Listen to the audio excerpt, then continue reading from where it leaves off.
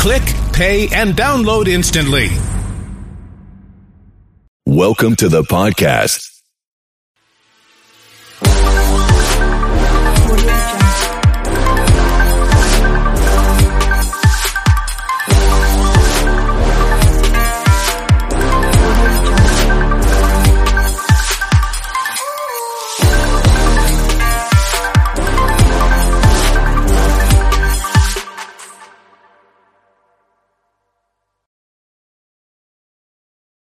It's JCPenney's Labor Day home sale, and the deals are hot. Get up to 50% off select furniture, mattresses, and window, and refresh every room in the house. Plus, shop doorbusters Friday to Monday while they last, like $6.99 select Fieldcrest bath towels and a Black & Decker food processor or a George Foreman grill, only $39.99 each. Or save an extra 25% with coupon across the store. Hurry and bring it all home for less. JCPenney. Doorbusters valid 9/3 to 9/6 and excluded from coupon. Offers and coupon valid through 9/6. Some exclusions apply. See store or jcp.com for details. Strawberry Spring, based on a short story by Stephen King. Is someone there? No, don't! Help! There was a murder on the campus. Hello? Henry, have you heard the news? Yeah, just now on the radio. There was a murder on campus. Spring Heel Jack is back. Produced by Audio Up Media and iHeartRadio. Listen to Strawberry Spring on the iHeartRadio app, Apple Podcasts, or wherever you get your podcasts. I want to get back to kissing the cheeks of my grandbabies, making Sunday dinner with a house full of family and lots of laughs. COVID-19 has changed how we live and how we feel. But now, there are vaccines. And they are the very first step that let us get back to what we miss most. It's okay to have questions. Is it safe? Should I wait? Now, get the facts. Visit getvaccineanswers.org so you can make an informed decision when vaccines are available to you. Brought to you by the Ad Council. From UFOs to psychic powers and government conspiracies, history is riddled with unexplained events. You can turn back now or learn the stuff they don't want you to know. A production of iHeartRadio.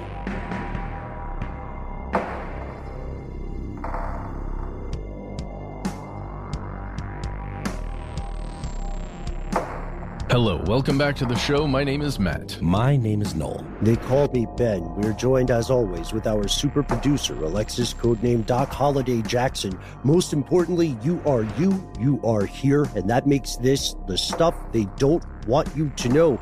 It's the top of the week. We're traveling around the world. We're going to China. We're going to Argentina. We're also going into the future in a very weird way that may directly affect you. You're not going to look at your forearms the same after you listen to today's show. Let's maybe start by going over the Pacific and with a little bit of background here. We talk about video games in this show. Matt, Noel, codename Doc, and I all have various games that we enjoy, and sometimes we've even played online together. But like a lot of people who are older, who are adults, we always have that battle of like, is this a waste of time? Is this good relaxation? At what point does it become an addiction? Because video games, I think it's common knowledge now, they really can be addictive. Oh, yes. They are meant to do that. Just like social media is meant to send you down a rabbit hole of always having to check your feeds. Before we jump into it, guys, really quickly, can I do one of these fast roll-offs of what's happening today or what happened over the past couple of days? Just, it's going to go so fast, you're not even going to believe it. Oh, yeah. Means. I'm going to bookend with one of my own, though. I want to see if we got the same stuff. Okay, well, I'll just hit it, and then you can finish it if you got something. First, something we were reading about, we haven't covered it in full yet, the situation in Afghanistan. The story came out about the CIA clandestinely meeting with the Taliban. That's crazy and definitely something worth talking about. The U.S. is also conducting strikes again, drone strikes in Afghanistan as they're, pulling out and almost completely pulled out. And spoiler alert, there's a lot of collateral damage again. A Category 4 hurricane just hit Louisiana on the anniversary of Hurricane Katrina. And this is Hurricane Ida. This is Hurricane Ida. That just happened the day before we're recording this. It's August 30th right now. And the DPRK is allegedly ramping up its production again of nuclear materials. Well, it's reignited its reactor. Yes, which is slightly different. But the big question with that, you hit me on the hobby horse. I know. The big issue with that, most analysts would say, is that it indicates a move to go back to the negotiating table for further aid. And that's just based on past patterns, which is what all these folks are trying to guess at. But for anybody who has seen that in the news, that doesn't mean that bombs are about to fall. That doesn't mean that ICBMs are going to be launched. I do want to, I don't know, I never thought I would be in this position. But in defense of the CIA, with what you said about Afghanistan, imagine they had to go forward and get in front of it. They had to announce that meeting happened, because what if they didn't announce it and someone found out about it? That's even worse. So they're going to clearly not disclose the substance of the conversation, but it's not unusual to be loved by anyone. It's not unusual for the CIA to meet with clandestine powers like that. That's how the company operates. Agreed. I think it was the acting director of the CIA, though, that's correct, who went in person, which feels a little out of character for what they would choose to do from a strategy perspective. But hey, who knows? Who knows? The ways of the company are mysterious. Right? If I may, I just wanted to add something to the Afghanistan bit. Pretty big news a couple days ago that there was an attack on the airport, where people are trying to evacuate, by a group called ISIS-K. And I was not familiar with ISIS-K. And in looking into them, realized they're kind of like almost the even more conservative branch of ISIS. And they are all obviously more conservative than the Taliban, but they're essentially, rebelling against the Taliban. And it just like I'm surprised that I'd never heard of this group before. Ben, do you know anything about ISIS-K that you might be able to clue listeners in? Because I think maybe a lot of folks are in the same boat as me. ISIS is maybe understood as a confederation of aligned groups that share the same extremist beliefs. So that's why you'll see it sometimes referred to in the past as ISIL and sometimes as just IS, the Islamic State. Mm-hmm. And this is because these groups may have differing, like on the ground, day-to-day aims, but they agree on the main thing, which is the establishment of what's called a caliphate, right? A theocracy. And this, and they're not buddy-buddy with the Taliban, honestly, for several different reasons. The Taliban wants international legitimacy. They want to be recognized as a state power. ISIS wants a worldwide caliphate. Right. Those are two very different things. And ISIS-K stands for Khorasan. The K in ISIS is Islamic State, Khorasan, which is a region that includes Afghanistan, Pakistan, and its surrounding countries. And it's actually made up of militants who have defected from both the Afghan and Pakistani Taliban. So it's definitely like a more extremist and, conservative militant group. So it's just interesting and something to follow, because I don't know that they'd made a whole lot of news as being a separate entity with different aims from ISIS proper.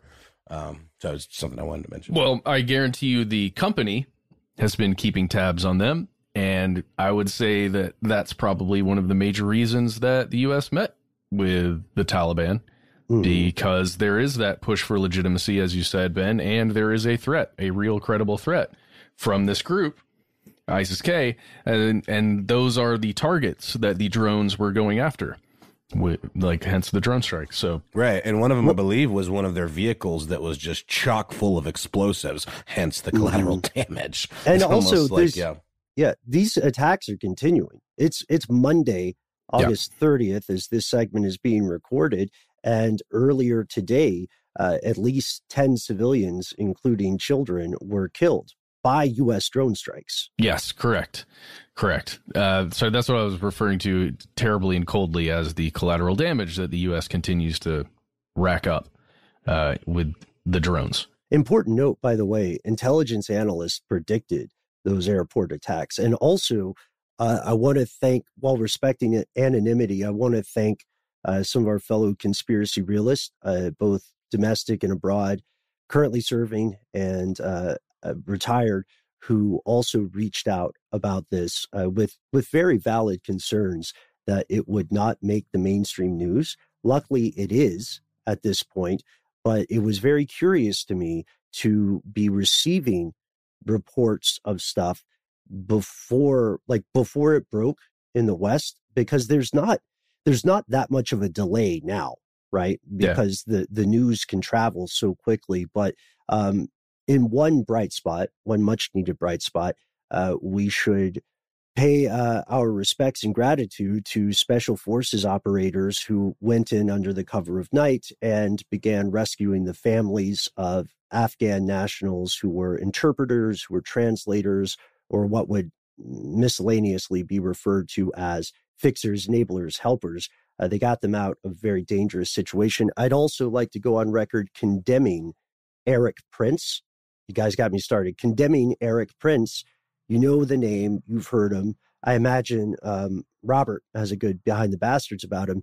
This guy, amid this chaos and this deluge of blood and terror and tragedy, this guy started selling tickets out of Afghanistan for $6,500 a pop. Jeez. Talk about opportunistic scumbags. Yeah, go back to our episodes on Blackwater and all the iterations of it to learn about that dude. XE, Academy. Yeah. Went back and forth on that. But yeah, let's jump into this other thing. I'm glad we talked about all those things. Just want to bring that up because I think a quick hey, this is all happening simultaneously. Oh, and a tiny quick addendum. OnlyFans not doing porn anymore. Just leaving. They're not doing. They're not doing porn anymore. Yeah. They must have heard our story and decided to pivot from their pivot. So yeah, they are staying the course, doing what they're good at, which is empowering porn creators to put porn out there directly to the fans and only the fans. Freedom of speech. Excellent. Mm-hmm. Well, so let's video games, though, right? So yeah, let's jump to a story about not reducing freedoms. Yeah, government clamping down on what you can do with your day if you're between 0 and 18 years old and you live in China. You're a Chinese citizen. We're going to talk about all this, and then we're going to wrap it up by just talking about what it would mean if it was happening here in the United States, to just give some context and a kind of some opinion on this. So reporting out of The Guardian, out of Reuters, out of Xinhua, I think is how you say it, the official news reporting services of China. I'm going to jump to the Guardian article. I particularly like how they cover it here. Article is titled, China cuts amount of time minors can spend playing video games. Under 18s will be allowed to play online games for 1 hour on Fridays and on weekends and on holidays. So 1 hour Friday, 1 hour Saturday, 1 hour Sunday, and you get an extra hour if you got a holiday. I'm just going to go through some of this and then we can discuss, guys. China has placed an order to online video gaming companies, those who provide the services, who actually have servers where you connect to them when you're playing, whether it's on a console, on your phone, on your computer, whatever, to reduce the services that they offer to customers. And the whole point of this, at least according to the government and to a kind of question and answer session that was put out through Xinhua, it's calling video gaming or gaming in general an addiction. Youth video gaming especially as an addiction. And this 1 hour, by the way, is between 8 p.m. and 9 p.m. So this tiny little window that young people would be able to play. Bro, that's not even enough time to level up once. Well, it's by design. I mean, I know we're going to go into it, but it also combats the use of mining in games. Yes. Where you have cafes full of people grinding and then selling items. And there are a lot of people who play MMORPGs. So you want to be able to play with your friends. So it gets everybody into one spot where they can also be more easily observed and surveilled. That's one of the big things. If you've got tight controls over the ISPs, like China has as a governmental group, as an entity. They've got tight controls over the providers of the services. So being able to look at it in that 1 hour for 3 days, it would be helpful. But here's the thing. That's not the only time they're going to be looking at the gaming industry. They're going to be watching those ISPs the entire time to regulate and to crack down on video gaming services. Again, the people providing the servers, to make sure they're not letting anybody else play. And they're also trying to crack down on kids using adult accounts in order to access. This is a huge crackdown. What's the cutoff age, Matt? 18 years old. 18 years old. You're legally no longer a minor. That makes sense. Mm-hmm. Okay. I wasn't sure if it was the same there or not. That's fascinating. So, I mean, I asked you off air if this is like an issue of maybe seeming to erode the fabric of like Chinese, civilization and hierarchy. And perhaps there's such a problem with kids gaming so much and the things you're talking about, Ben, that maybe people aren't rising in the ranks like they should, or there's a sense. I mean, it has to be a bigger picture. I mean, not to be too callous about it, but I can't imagine it's all just, we just want our kids to be happy. It to me is more of a productivity thing. It feels very much like that. Some of the language that you can read coming out of Xinhua really does play to that. The government authorities are asking the gaming companies to, I've got a quote here, quote, always prioritize the social good and actively respond to societal concerns. They're also saying that, again, these things are highly addictive, and they use phrases like losing hours, like losing, the society is losing X hours to video gaming on a daily basis, or however else you want to put it. And it's interesting to note that this is just a further step from previous restrictions they had placed on gaming and younger people. I believe it was 1.5 hours per day. It wasn't specific days during the week. It was just 1.5 hours that you were allowed per day to game. And I think it was like 3 hours on a holiday. Oh, yeah. Yeah. Any difference for the weekend? The weekend now is the only, no, not previously. Not in 2019. Now it will be. It's pretty crazy. They're going after companies like Tencent, after essentially the Amazon of other countries, Alibaba. They're going after all kinds of companies and third parties to like make this action actually occur. They also arrested the top League of Legends player once their identity was revealed. Very recently, I believe. Under what charge? He was too good. No. Too much pwnage. Well, what I heard is he pwned Xi Jinping. Directly. Direct pwnage. Can't do that. Can't do that. No. President Xi is not about getting pwned. So how do they propose to enforce this without like directly mandating that the gaming companies put in stricter age restrictions, or how do they monitor this? I mean, Ben, you make a good point about limiting the hours does streamline the monitoring, but short of just like, egregious privacy invasions, how are they going to go about this? Well, it already exists. Yeah. Some of those levers, the mechanisms already exist. The problem is proving that whoever is using the computer at, 4 p.m. is actually, or let's say probably like 6 p.m., let's say, once kids are, out of school, how do you know if a kid is actually using the computer and not the adult and just signed in under an adult account? And, unless you're using facial recognition technology through the phone or through, whatever device is being used to play. And that's where a lot of the doubts come in from, especially from the private companies that are making millions and millions of dollars off of video games and kids playing video games. Guys, there's not really enough time to fully flesh this thing out as far as our opinions and what we think. We're going to have to take a break here in just a minute. But first of all, I can't imagine what this would have been like if I was trying to play my Super Nintendo and, the president came down and told me I couldn't or whatever.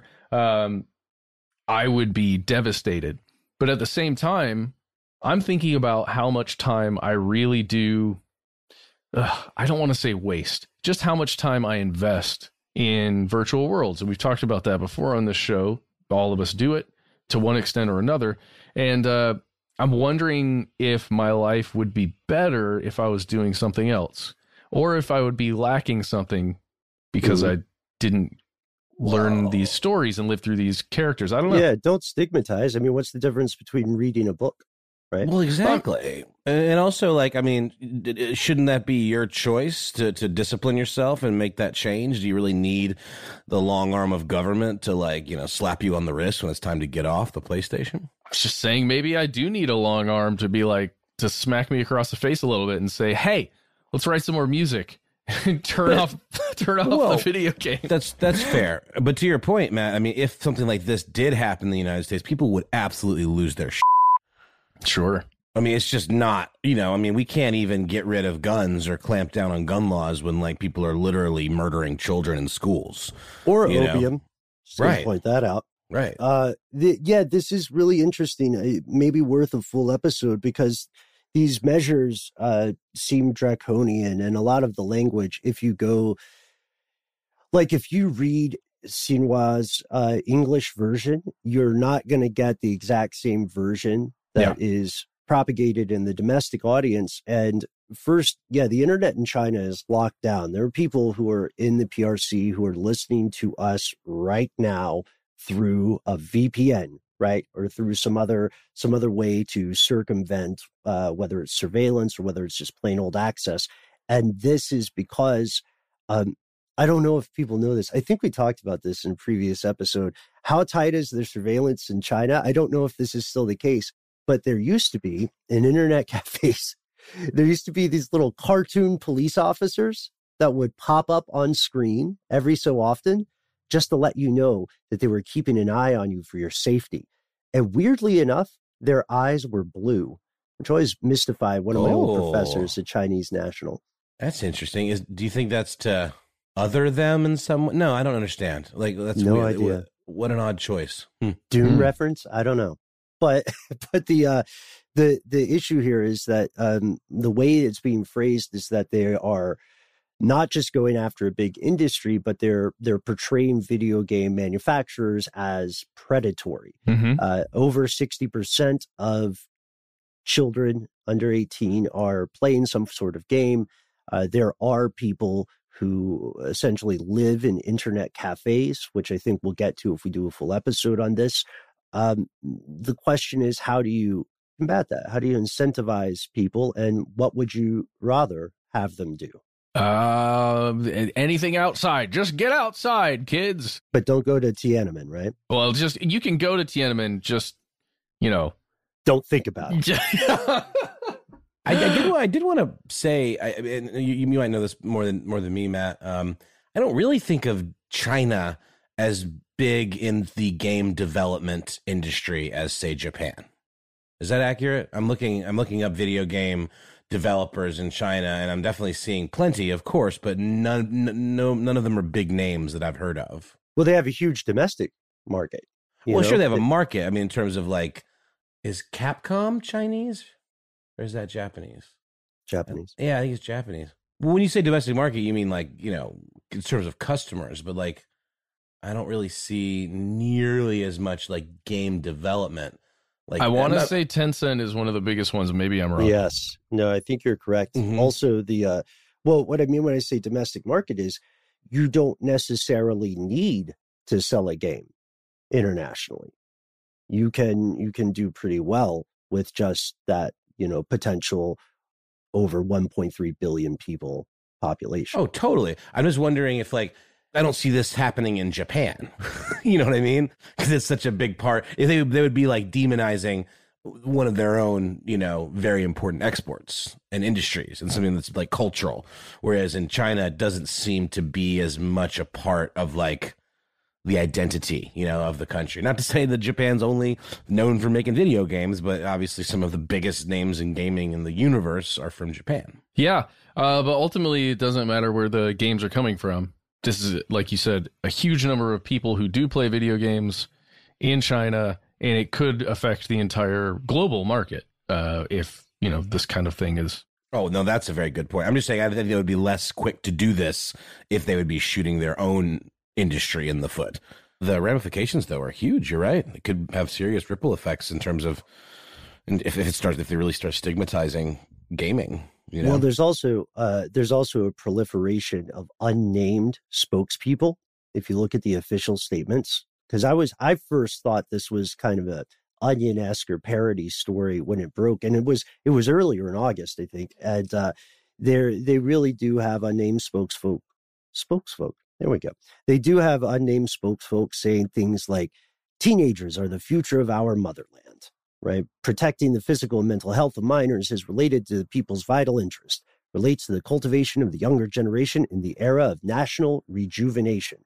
So this, and I'm not saying it's insincere, but I'm saying, does this remind you of any other online surveillance laws that came under the guise of, won't someone think of the children? Oh, yeah. Like Sesame Credit, you mean? Oh, not just Sesame Credit, but surveillance laws in the West, in Europe. Oh, yeah. Yeah. So this was, there was a story that broke in early August, and that's when Tencent and Newsies, NetEase, a couple of these companies lost a ton of their shares, their stock. I think their stocks fell around 10%. And then there was a lot of discussion about it. That article ended up getting removed. Some of those shares went back up. Then today is when all these articles came out, at least in the West. That's when I first saw it from The Guardian and Reuters. There's a New York Times piece on it that's really good, too. Oh, nice. I don't pay for that one. But you can... Not the same as not reading it, man. Yeah, you can... If you, right now, wherever you are, in several places, you can probably get The Guardian or the Reuters article. The Xinhua one is news.cn, and the article came out today, 8:30. You should be able to find it. I think that's it for now, guys. We can talk more about this later. Maybe we'll cover more of this in the future. But for now, we have to take a break. We'll be right back with more strange news. The Department of Veterans Affairs is so innovative, it not only improves the lives of veterans, it transforms the lives of healthcare professionals who serve them with access to the latest technologies and remarkable benefits. Transform your future at vacareers.va.gov. Did you know there are thousands of active cults in America today? Political cults, sex cults, acting class cults. But do you ever wonder, who are the individuals who get manipulated into them? I'm Liz Iacuzzi. I'm Tyler Measom. Was I in a Cult is a documentary podcast showcasing the raw, dynamic, and inspiring firsthand stories of individuals who got in. And most importantly, got out of a cult. The truth is, cults are never what they seem. Because what you sign up for is not what you get. This is what happens. God sends a she-bear. They'll find a way to sedate you. Sometimes you would hear kids being beat for it seemed like hours. I remember people literally running out of the class screaming. Go into the temple and have roast beef with Jesus. So we then turned our calorie deficit into something that meant more because Keith likes his girls skinny. Why are people so obsessed with cults? Maybe because it could happen to anyone. And we should know. Because it happened to us. Listen to Was I in a Cult every Wednesday on the iHeartRadio app, Apple Podcasts, or wherever you get your podcasts. Get your tickets now for the daytime stage at our iHeartRadio Music Festival, presented by Samsung Galaxy. Saturday, September 18th at Area 15, Las Vegas's new entertainment and events complex. A mind-blowing experience. The hottest new stars from all genres of music perform live on the daytime stage. Don't miss The Babies, Olivia Rodrigo, The Kid Laroi, Sweetie, All Time Low, 24K Golden, Russell Dickerson, Youngblood, Gabby Barrett, Tate McRae, Conan Gray, Addison Rae, and more. The biggest artists in music come together for one weekend in Las Vegas. Get your tickets for our 2021 iHeartRadio Music Festival, including the daytime stage at AXS.com. Presented by Samsung Galaxy. Samsung wants to remind you that on August 11th, there's only one question you should be asking yourself. Are you ready for this life? Something big is brewing. Find out more at Samsung.com/reserve.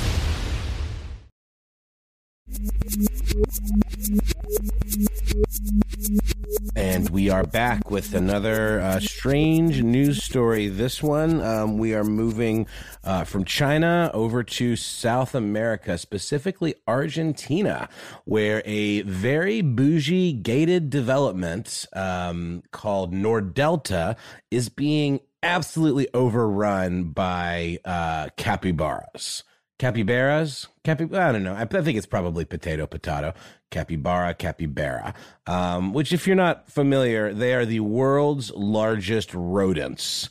They are massive. They almost have this like horse-like / hippopotamus / dog kind of look to them. They are massive. They can be up to 3 feet tall, and they walk on all fours, so that's pretty tall for someone that's on all fours, and they can weigh as much as 175 pounds. And they are apparently wreaking havoc on some of these, fancy homes in this Nordelta community. And the Nordeltans, or whatever you want to call them, the residents there are not too happy about it. And there's more to the story. It's actually than meets the eye. That's really interesting. So Nordelta was built in an area of wetlands on the Lujan River Delta that's right by Buenos Aires. And it's an area that has been under a lot of scrutiny in lots of areas in this part of the country, a lot of scrutiny by environmentalists who are saying, okay, we need to stop, paving paradise and putting up parking lots, or like fancy bougie communities like this. And so that's exactly what this was. This is one of these areas that was being pushed to be protected by the government, but the government is in fact instead subsidizing this type of construction and paving over these areas. And so essentially the capybaras, or carpinchos as they're known colloquially in that region, are essentially just kind of hanging around the area that they already were living in. I'm not sure if it's like how recent. I mean, it may maybe just be a story that's kind of popped recently, but I'm not sure where they came from, or if they were just kind of hanging around in the woods, and now they're just getting bold and coming in, and chewing on people's lawns, because this development's been around since, I believe, 2000, roughly, if I'm not mistaken. But it's an interesting story because they have become essentially like memeified, these carpinchos, and they've been turned into this kind of like symbol of class warfare in South America, with these developers and, like politicians kind of not looking out for the best interest of the environment, of the people that actually live there, maybe that are a little less fortunate and can't afford to live in a place like Nordelta. So all these memes kind of have these little guys dressed up in kind of freedom fighter uniforms and like photoshopped onto like the bodies of like Afghani, militants and things like that. It's very, very interesting. Like there's a few, if you go to, if you just type in Carpincho Nordelta memes, you should be able to find a ton. And they're all in, kind of this Argentinian dialect of Spanish, but very much worth a look. But I don't know, like this is the kind of thing we see in the United States too, like even with like historic preservation and areas that are just kind of like Atlanta's really bad about it in terms of bulldozing history and building things on top of it that are much less important, you could argue, to the identity of a place. And I think it's even more so the case with environmental stuff, where you're actually killing an ecosystem and then getting pissed off that like the things that you displaced are like coming back and pooping on your lawn. Yeah, that's a big issue here. Is there a lot of pooping on lawns, a lot of eating of shrubberies and, topiaries and, gardening and stuff. But I don't know. What do you guys think? Are the carpinchos just kind of coming back to claim what's theirs, or are they like an infestation that needs to be dealt with? Capybara are not invasive. They're native to South America, and they've been around for a while. They're super common. Their conservation status is of least concern, right? Which puts them, around what you would consider squirrels or another smaller rodent in your neck of the global woods. There's a great Guardian piece about this as well. The question is really like, should they be driven out from this community? And it's already exacerbating, of course, the ongoing conversation about wealth inequality in Argentina. And this is like a flashpoint. This is the ability to put a face on something, an adorable face, by the way, objectively speaking, whereas other people, outsiders, might have been just bored or a little bit sedated by a barrage of statistics and graphs and trends, and GDP, etc. So I think it's convenient. I also think it's efficacious. I think it's a good thing to spread awareness. We should mention capybara are not violent creatures at all, and they're huge in Japan. I mean, literally, but also they're very popular. Yeah, there were some complaints too from residents that the capybaras were biting their dogs. And there's this ecologist named Enrique Viale who kind of summed up what I was just saying a minute ago really very succinctly. He says, it's the other way around. Nordelta invaded the ecosystem of the carpinchos. And this is a guy who's been campaigning for 10 years to pass laws to defend these wetlands. There are reasons, actually, functional reasons for preserving these wetlands other than just like that they're like beautiful and have these kind of diverse environments. It actually can cause problems in other areas. Essentially, when you have these wetlands, they can actually act as like buffers against wildfires because they're, wet and they keep wildfires from spreading. You mentioned that Guardian piece, Ben, which is fantastic, by Uki Goni, reporting from Buenos Aires. And he points out that there's been this huge amount of sprawl that's been happening in this part of the country in northern Argentina. These wetlands, specifically ones referred to as the Piranha wetlands, they go from the northern tip of Argentina to the River Plate and then all the way to the Atlantic Ocean. And there are things like there are these soy farmers that have also dispossessed a lot of this land and then, made it into like these giant factory farms for like, it's called soy mega farming. Monoagriculture, yeah. Exactly. And it actually can cause an uptick in wildfires. They can, without this buffer, that literally acts as like a safeguard, between these fires and like areas around them.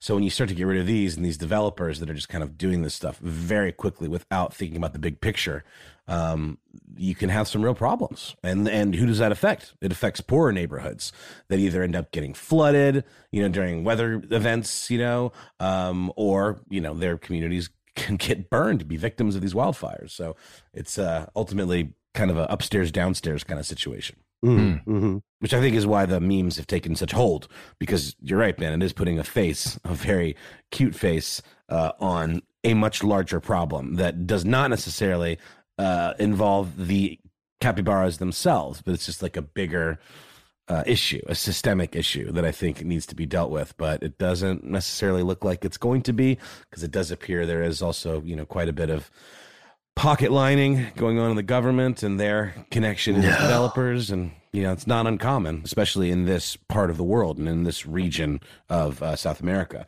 But do you guys see any potential for something positive coming out of this, or is it just like a flash in the pan kind of meme, party that will eventually die? I mean, just speaking for myself, again, raising awareness of what's going on, it's fascinating and it's predictable that people outside of the region, people outside of Argentina will tend to be more aware and tend to care about something if the information comes to them in an easily digestible, largely visual form like a meme. Will that result in action? Will that result in substantive conversations about how to address wealth inequality in Argentina? I mean, that's a tough call. I hope it happens. I think a capybara is a very good mascot for a cause. You know what I mean? The U.S. has some odd choices for their political mascots, right? It's still a donkey and an elephant. Yeah. Right. Last I checked. Yeah. And so why not a capybara? That's what I'm saying. If you're listening, this might be a good thing to have as a representative of a party, perhaps. Matt, you've been quiet on this one. What do you think? I've been super quiet because I really like capybaras. I feel like I remember reading about them being eaten in some cultures because they were because they were so prevalent. They just existed everywhere, and like many rodents, they proliferate, and then you can eat them because there's so many. Yeah, they can also eat their own feces as a source of nutrition, or gut flora. That's a cool superpower. It's a weird one. It's a gift and a curse, heavy weighs the head. Leaving lunch for somebody else. It's a good way to think about it. I think their fur is also used, but it's like any other animal. It's not universally accepted as a good source of nutrition. Not by everybody is my understanding, at least. Got you. That aside, Noel, I don't know. It's really what you guys are talking about. It's really been quiet because I agree with a lot of the points that are being made here. If you can put a cute face to anything, to any cause, or a face that's memorable, or an image that's striking, much like just the stoic look of a capybara as it's looking out into the distance. That's a good point. You're going to get people to get on board with that thing. So it reminds me of a story Ben and I did on Ridiculous History once about this gorilla in Johannesburg that escaped from, a criminal was running away from cops and he fell into this gorilla pit in a zoo, and the gorilla held him down until the cops got there. And it was during apartheid. So the gorilla, I can't remember the gorilla's name, but became Max. This kind of Max became this symbol of rule of law, you know what I mean? And kind of like almost became this like Batman-esque gorilla figure. This is obviously not just one capybara. This is many of them. And there's, again, these memes are great. Like there's one where it's like, it's just showing how many they are, how many there are. And there's just like a bunch of capybara just kind of lazing around. There's a cute little fat boys. But it's saying like capybaras practicing social distancing because they're like 6 feet away from each other roughly. It's really cute. But check it out, especially if you read Spanish. And if you can't, Google Translate was doing a pretty fine job on these. Yeah, and I would recommend the website Perfil. I think that's how you say it, PERFIL.com. There's some pretty good reporting about the wetlands conservation efforts. You can check that out. Yeah. Okay, so maybe let's do a little bit of positivity and some eye bleach. So positivity, one thing that could come out of this is if the capybara population becomes livestock, if they're farmed, then that would ensure that the wetland habitats are protected. Is there an enterprising member of this community who's already well-to-do, is like, I'll get some good PR and get in the capybara business? Possibly, but the more wetlands you can save, the fewer wildfires you will have. So I think that's an important aspect. For eye bleach, if you're a person who enjoys kind of serene, peaceful things, then why not check out the multiple YouTube clips of capybara in Japan? They're soaking in hot springs, and they look very much at peace. It looks like a cartoon. It looks like it's from Studio Ghibli. You'll feel a little bit better about what's going on, about whatever's going on, honestly. That's amazing. I completely agree, Ben. They are adorable images. But for now, while y'all are checking those out, we're going to pop to a quick break for a word from our sponsor, and then we'll be back with one more strange news. I want to get back to being in my community group. I want to continue having a soccer season. So I can throw parties again. So I can go to her parties. It'd really be nice to dine in instead of getting delivery for a change. So I can feel safe and protected for myself and my students. We each have our own reason for why we're getting vaccinated against COVID-19. What will yours be? Visit GetVaccineAnswers.org for information on the COVID-19 vaccines. It's up to you. Brought to you by the Ad Council. There's a reason podcasts are popping up everywhere. Podcasts can make you money. And Spreaker is the easiest way to start a podcast. You could literally record your first episode today. Spreaker has all the tools you need to record, edit, publish, and monetize your podcast all in one place. And it's free. So tell your story and make money while doing it. Start your podcast for free now at Spreaker.com/make money. That's SPREAKER.com/make money. From the iHeart Podcast Network. Don't miss out on the top stories from the best insiders around the NFL. I'm your host, Rhett Lewis, and on the NFL Inside Report podcast, I'll go around the league so you can hear much more of the story. The NFL Inside Report podcast will offer thorough, in-depth analysis, and storytelling with a multitude of exclusive NFL insiders getting unmatched access. NFL Inside Report will provide you with comprehensive coverage, including game recaps, the biggest news, and in-depth reports that take you beyond the headlines multiple times per week, all on the NFL Inside Report podcast. Our exclusive NFL insiders will get the opportunity to share the full, extensive story so you can stop wondering what's really going on. You'll know what's happening behind the scenes in the NFL. Listen to NFL Inside Report on the iHeartRadio app, on Apple Podcasts, or wherever you get your podcasts.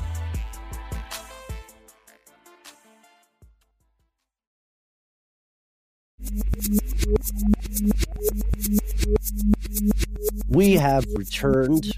Doc, Noel, Matt, I just sent a brief video of a capybara taking a soak at a Tokyo Zoo, and maybe that'll get us through the next really weird conversation we're about to have. Oh, yeah. I'm sorry, Ben. I'm going to have a tab open with capybara pictures now as we do this whole segment because I cannot take my eyes away from these adorable little dudes. How did they happen? Do you ever see an animal and you just think, how did that happen? Most of us have a passing knowledge of evolution, right? For the first time ever, quite recently here in the United States, the majority of people agreed with the concept of evolution. Did you hear about that? That was a recent poll. No, that's great. People are on board with evolution mainly. Yep. Great. How long did that take? I draw your attention to an article from just yesterday on Science Alert, which is a great website. More Americans are finally coming around to accepting the science of evolution. I guess all those little edits they made in textbooks didn't stick, you know? Yeah. It was, I think the first time it became a majority was in 2016. So more recent than a lot of people would maybe like to admit. Now we are in a situation where evolution, as weird as it may seem, you see a platypus, that's the most famous example. You see a giraffe and you're like, wow, that's a very specific flex, right? How did that happen? And then you see things like a capybara and you're thinking, do they not have predators? Right. Do they live in a Disney Pixar environment? That neck to body ratio is way off. It's just, it shouldn't be. Yeah. Oh, for a giraffe? No, for a capybara. I mean, it's like their head. It feels like it would be hard for it to hold it up. It's so big and it has such little neck, Yeah. I mean, I don't know. It's just a very, very weird, stumpy creature. And I don't understand what it's for. I feel weird saying it and not to shame them, but they don't look like they can run. No. Or I bet if they try, it's real cute though. I know. It's like you would want to sit there and go, you can do it on your own. Oh, shucks, little buddy. Fast forward, third act of the Pixar. This capybara has just won the Animal Olympics. Exactly.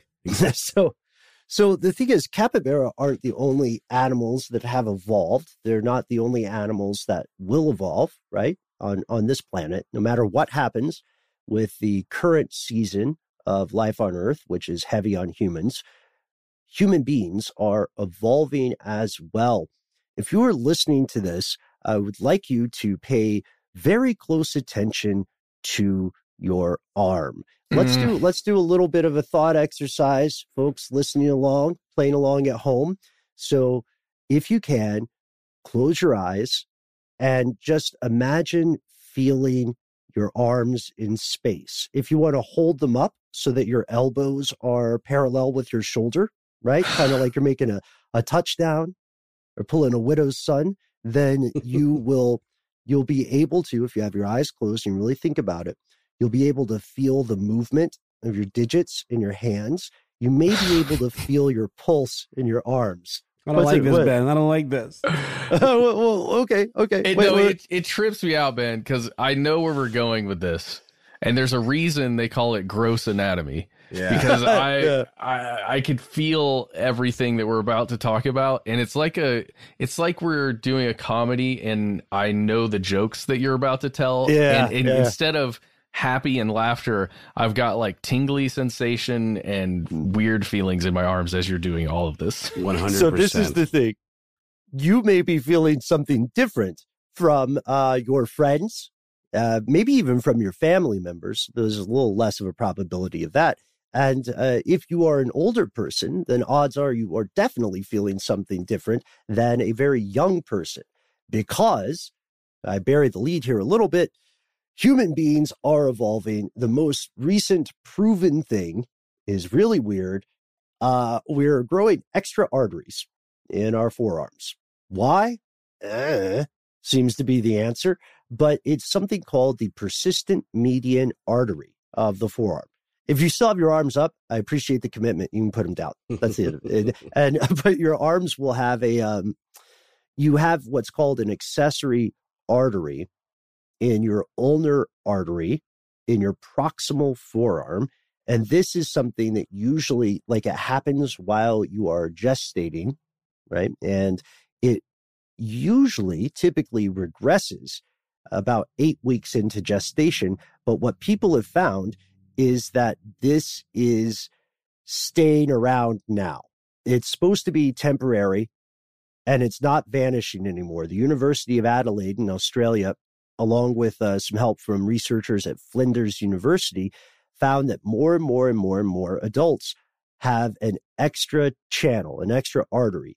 People have been studying this since the 1700s, and no one is sure why this is happening, but about 10% of people in the 1880s or so kept this artery.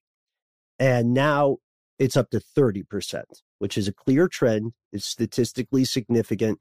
It means that humanity has been able to point to another thing that proves it's a work in progress overall, which is bizarre, because it'd be like, it would somehow make more sense if our eyes were just evolving to be bigger, and then, people could say, oh, the aliens that are visiting folks are humans from the future, etc.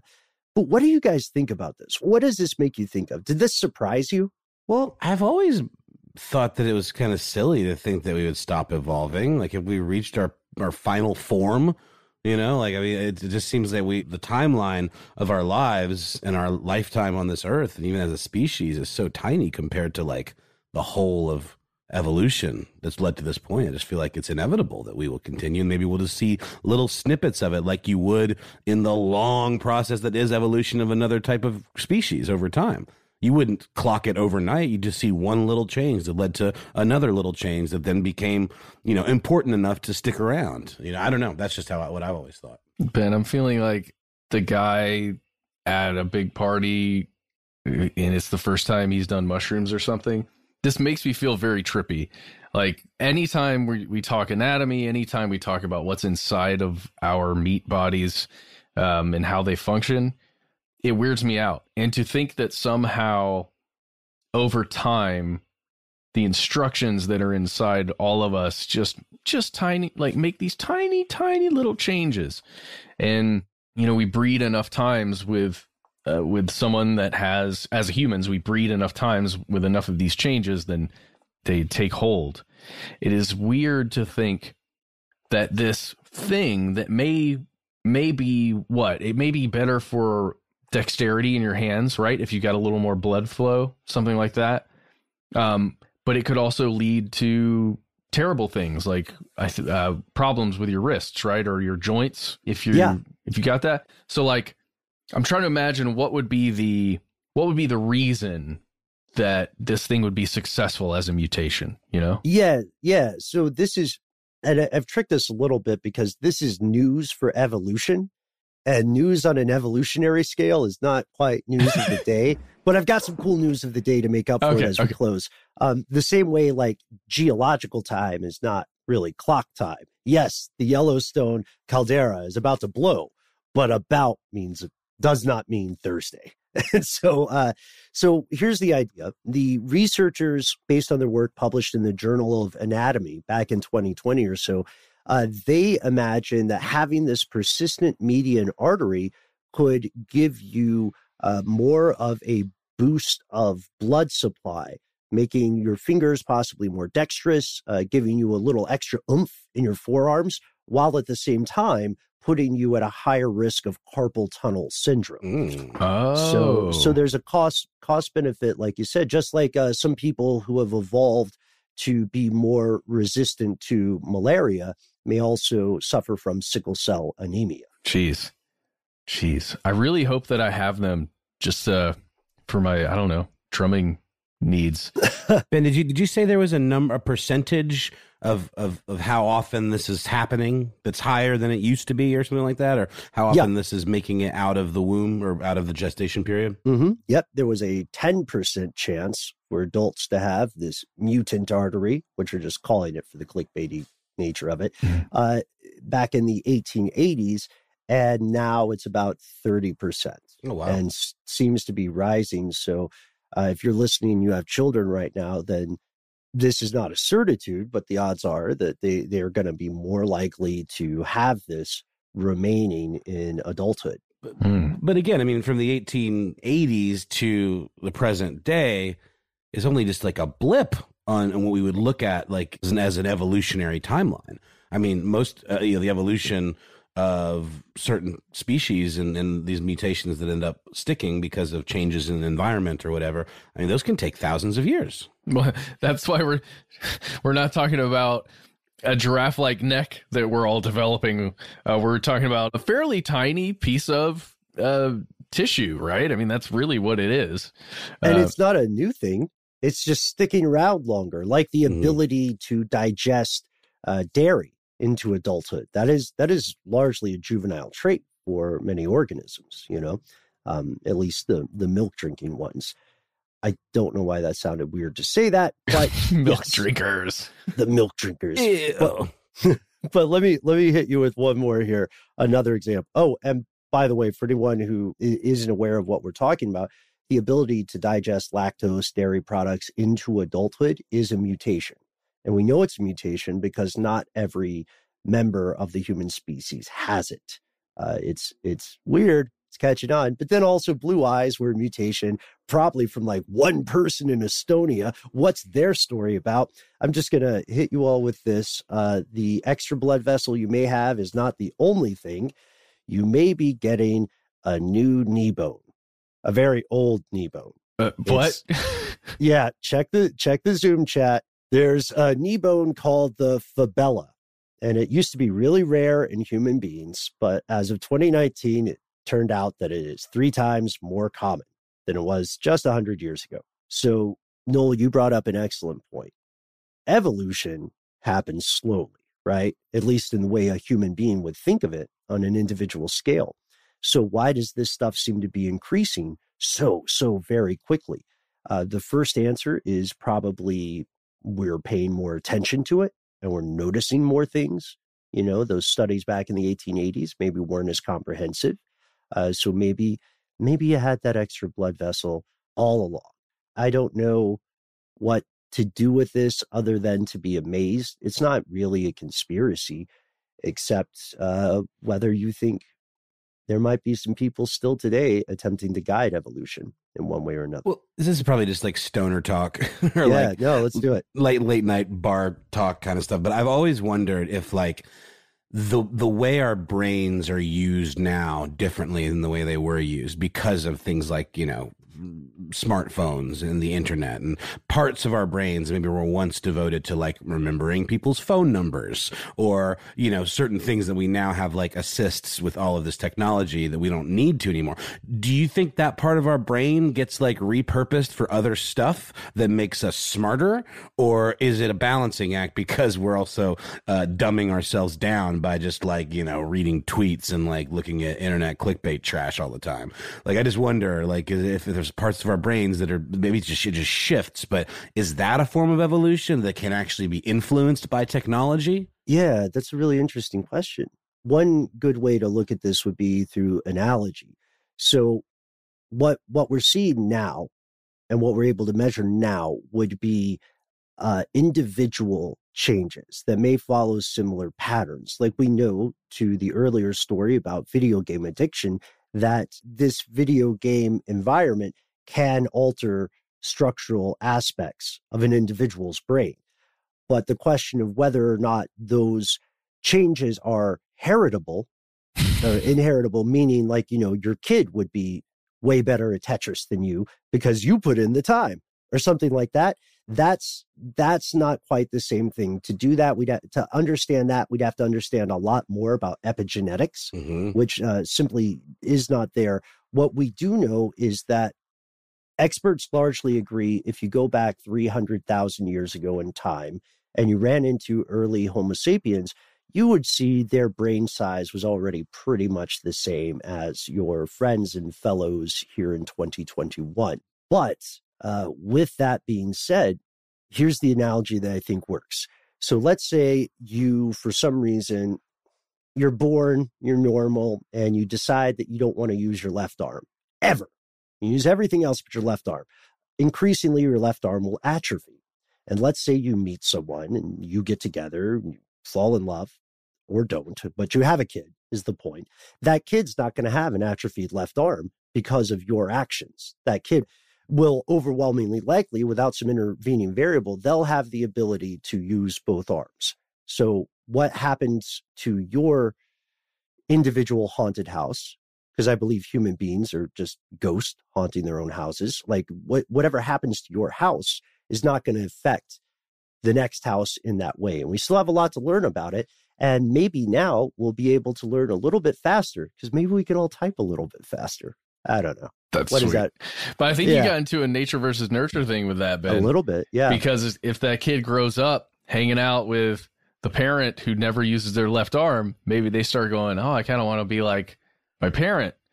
Maybe I don't use my left arm. That's true. Yeah. Nature versus nurture. Absolutely. But it's also like, the idea of good genes, or like, your dad was a really great basketball player, therefore you automatically are built to be a really great basketball player. But that would only work, I think, if you put in the work. And I think nurture has a lot to do with that too. If you are aspiring to be this thing, maybe you have some natural ability, but was that developed from generations that then somehow, and that's what epigenetics is, right? It's the idea of changes in the expression of genes, I think, without affecting the overall DNA sequence. But it's the idea of heritable traits that could be things like, ability related, right? Yeah, there's a lot of really fascinating stuff on epigenetics, and it is important. It is very important to understand this fully. It's probably more than we have time to go into today, but we would love to hear your thoughts. Why do you think people seem to be evolving this quote unquote extra artery? Do you got a weird knee bone? Tell us about it. What's your position on evolution, and what, if any, role is modern technology playing? People are definitely outsourcing functions of their brains increasingly to electronic devices, which makes sense. It's approaching a cybernetic future. You know what I mean? The marriage of meat and machine, if you wanted to wax poetic. But that's a story for another day. We do hope you tune in to check it out. Just to finish with our news roundup, CBS has reported that UFOs are regularly spotted in restricted U.S. airspace. Cool. Nobody panic. The U.S. is getting removed from the European Union's safe travel list. So check that twice before you get your vacation tickets. And Hurricane Ida has reversed the flow of the Mississippi River officially, which we didn't mention earlier. That happened just about 3 hours ago before we went into recording. So our thoughts are with everybody who is in the area, and make sure your loved ones are safe. It's really interesting. I think there must be a phenomenon that happens regularly with this kind of category of hurricane, because there is a documentary around Hurricane Katrina called Put the River in Reverse. So I think that must be a reference to that. Must be a thing that happens. I didn't ever think about that. What isn't common is how quickly this thing ramped up. You can read stories about that right now, about how much more dangerous this tropical storm / group of thunderstorms became a hurricane, then ramped way up to a category 4 so fast. And it was just 5 miles under being a Cat 5 for a minute. Mm-hmm. And of course, one more argument against people wearing masks. The famous or infamous televangelist Jim Bakker has complained that God cannot hear your prayers if you are wearing a mask. Oh, because it's too muffled. I guess so. Your prayers are too muffled. Well, I'm not an expert. I didn't know he had to actually hear with like ears. There's a lot of assumptions being made here. Mm-hmm. God has ears and is listening, presumably with some sort of high-powered listening device from so far away. You'd think the mask wouldn't really be a concern. Yeah, not high-powered enough, apparently. But let us know your thoughts on what we've shared today. We are going to have a full episode on video game addiction. It is worthwhile. It's important. It might hit close to home for us. We are also keeping a close eye on the developments, not just in Afghanistan, but around the world. We want to hear your thoughts on Capybara and Argentina. We want to hear your thoughts on the idea of humans evolving. And above all, please be well, stay safe, and don't hesitate to reach out to us with strange news of your own. We can't wait to hear you. And also, we did an episode on prosperity theology, right? Oh, Did yeah. we do that? Creflo Dollar, make you holler, so that he can finance his, gold-plated jet. So clever. I drove by his church the other day. Really? Is it still open? It was big. Is it still mega? That's all I know. It was very mega. Highly mega. Got it. So let us know all this and more. As we said, we look forward to hearing from you, and we try to be easy to find, not just online, but on phones, pull a Candyman, say our names in the dark, in a mirror, etc. Yeah, you can do that. I wouldn't recommend that one. That one gets real spooky. I'm excited to see the new Candyman, by the way. It's getting really good reviews. And I revisited the old one. Didn't think it held up super great, but still some spooky bits, but very much a victim of the 90s kind of schlocky, acting and stuff. But the new one, obviously, we're all huge fans of Jordan Peele. I think we're probably all pretty excited to see it. But short of Candymaning us into being, you can find us on the internet, where we are Conspiracy Stuff on YouTube, Facebook, and Twitter. Conspiracy Stuff Show on Instagram. That's right. And we do have a phone number. So just flip open your phone and type in 1-833-STDWYTK and leave yourself a really cool nickname. Tell us whatever you want to tell us. You've got 3 minutes. Just go wild with it. And we love to laugh, especially lately. Or really just getting weird. And once you've time traveled back from the 1990s with your flip phone, you can also send us a good old-fashioned email with your computer. We are conspiracy@iheartradio.com.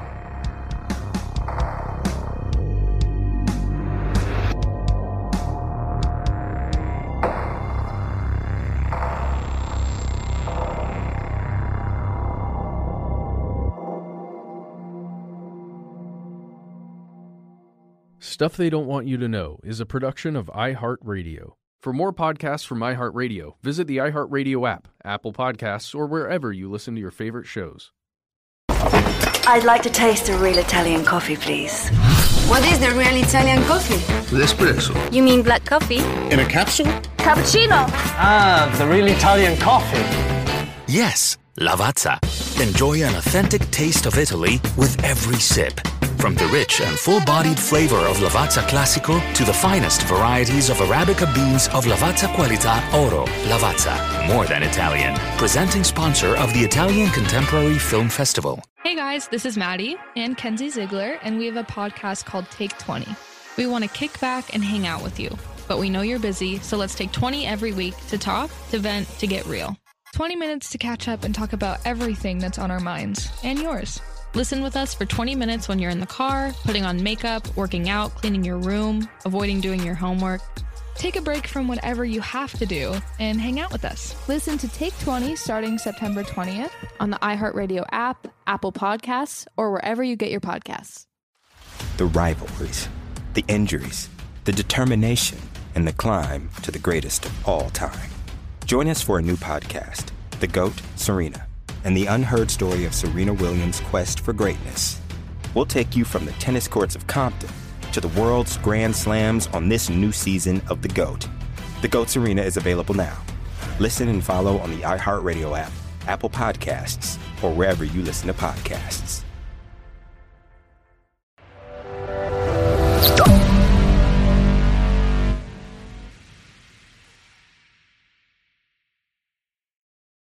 If you enjoyed today's show, please head over to iTunes, give us a rating, and leave a review.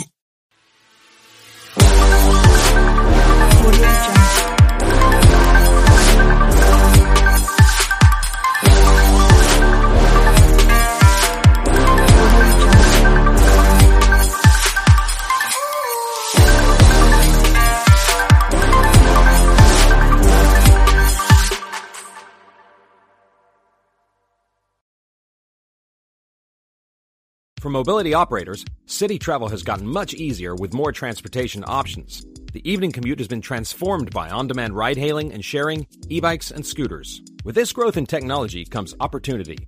Location services from HERE Technologies can help optimize your operation. Real-time location data lets you deploy vehicles to where demand is. A multimodal routing makes journey planning easier and safer for riders.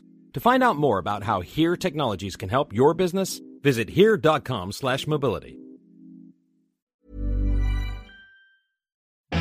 Welcome to DTNS Experiment Week. All this week, DTNS is on summer vacation, but in its place is Experiment Week, where our producers and contributors are trying out new show ideas and releasing them right here on the DTNS feed. Enjoy.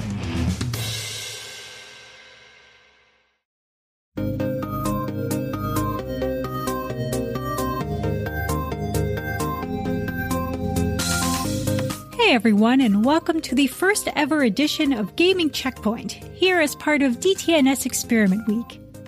I'm Jen Cutter, and you may have heard my voice before on various DTNS episodes, and also I work on Daily Tech Headlines, where you can get all of the top headlines and show notes at dailytechheadlines.com.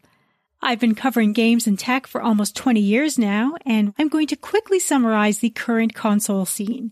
Whether you're a lapsed gamer looking to dive back into this generation, or are getting into console gaming for the first time, this episode will cover what Nintendo, Microsoft, and Sony have to offer. Let me be upfront in saying that this episode will not be covering PC gaming, will not talk about every game streaming option available right now, and also not have any real VR or phone game coverage. This episode's going to be highly focused on the main three consoles. Let's get started. First up, some unavoidable facts of life right now. Apologies in advance if this roundup actually inspires you to look into buying a console this year, as similar to various PC components at the moment, supplies are very limited. In my area, unless I want to severely overpay to some scalpers, I can't get my hands on much. Even older PlayStation 4s and PS4 Pros are kind of rare around here. But let's think optimistically for a sec. Say you're lucky enough to score the console of your dreams this winter. Do you have the necessary physical space for it? I know that sounds like a weird question, so here are some size specs. The PlayStation 5, which sadly resembles a very ugly router, stands tall at over 15 inches, is slightly over 10 inches long with a depth of 4 inches, and that's without counting the unit space. The digital edition of the PS5 comes in a negligible smidge smaller. These systems can lie down, but keeping good airflow to the unit is very important. Microsoft also dropped an absolute unit this generation with the monolith-looking Series X. The Series X includes a disk drive, stands nearly 12 inches tall and about 6 inches wide and deep. It even weighs just shy of 10 pounds. The Xbox Series S, the all-digital edition, is about 60% smaller, standing almost 11 inches tall, 6 inches long, and a paltry 2.5 inches wide. Meanwhile, Nintendo Switch is the most space-saving option at 4 inches high, 9.5 inches long, and half an inch deep with the Joy-Cons attached. For playing on a TV, you'll require the dock that's approximately 4 inches high, 7 inches long, and 2 inches deep. But the most important consideration with the Switch is ensuring you've got enough overhead room to dock and undock it safely, straight up and down, as to not risk scratching the touchscreen. I ended up redoing my entire entertainment shelf setup to give the Switch enough headspace for docking, but Nintendo still wins the smallest shelf space footprint award compared to the other two consoles. Since I'm already talking about Nintendo, here's what's up with the 3 versions of the Nintendo Switch. A standard Nintendo Switch sells for $299.99, which comes with the Switch, 32GB of internal storage, expandable through microSD to 2TB, 2 detachable Joy-Cons, Joy-Con wrist straps, a dock, charging cable, HDMI cable, and a Joy-Con grip, which the Joy-Cons can clip onto to form a more standard-looking controller. The Switch Lite unit sells for $199.99 US, has a slightly smaller screen at 5.5 inches, and the controllers are built into the unit, not detachable like a standard Joy-Con. And, this is the most serious major difference, the Switch Lite is only playable in handheld mode. The Lite cannot connect to any kind of dock or television, it is strictly handheld. And new this fall will be the OLED Nintendo Switch for $349.99, which comes with the same stuff as the regular Switch bundle, but features 64 gigabytes of built-in storage, and, of course, the new 7-inch OLED screen, an upgrade over the standard Switch's 6.2-inch LCD.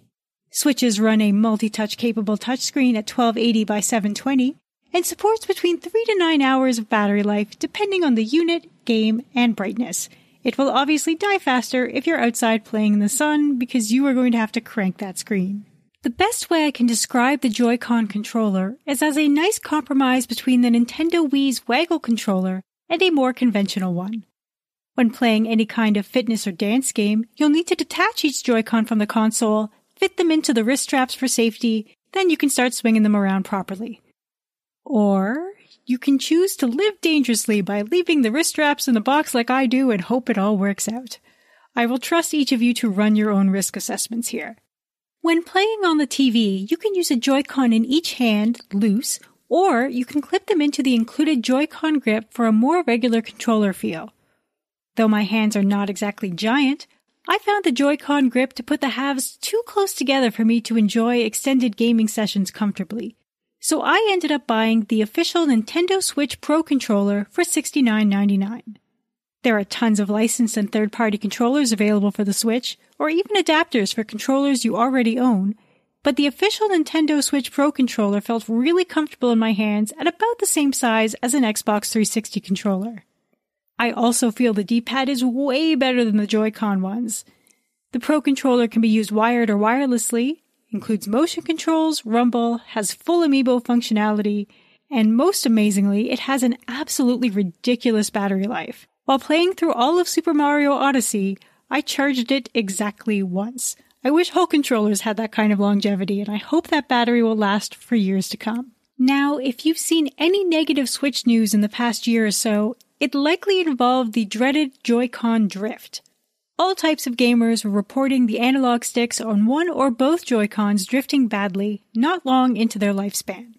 While possible class action suits remain ongoing, Nintendo set up a Joy-Con repair option free of charge for those based in the US or Canada.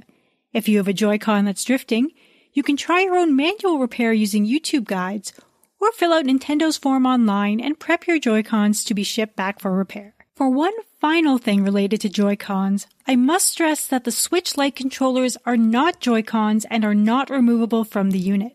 Nintendo is careful to note that the Lite only supports games that run in handheld mode, eliminating games like the Just Dance titles Fitness Boxing and Ring Fit Adventure. I find even Breath of the Wild and Super Mario Odyssey are better with separate Joy-Cons or a Pro controller, since there are some movements made easier and faster by shaking, which is not something I enjoy doing with a whole Switch.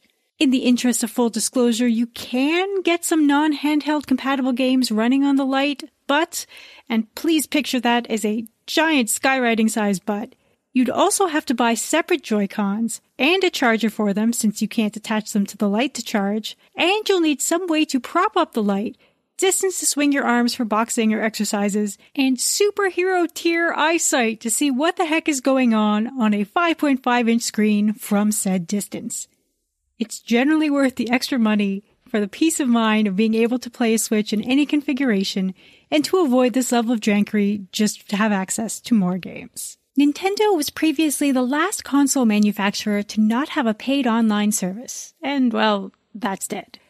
The Nintendo Switch online service is $20 a year and required if you want to face off online in Splatoon or Mario Kart, or even have friends visit your island in Animal Crossing. The service also includes access to NES Online and SNES Online, each offering some classics from Nintendo and third parties available on the Switch with new titles added on occasion. I actually really enjoyed these special editions of games on the service, because some of them, like Ninja Gaiden, will start you at the last boss with all of the weapons, or in Mario Kart for SNES, it'll set it to all the game modes already unlocked so you don't have to do the work to get up to 150cc. The NES and SNES Online also supports save states and rewind, making poking around some of the really old school games more fun instead of just frustrating. And in that case, I am specifically looking at you, ancient floaty jump weird momentum NES Mario Brothers. Anyway, though the Nintendo Switch Online is cost-effective, even offering a family plan for $34.99 a year for those with up to 8 consoles in the house, there are some odd online planning decisions here.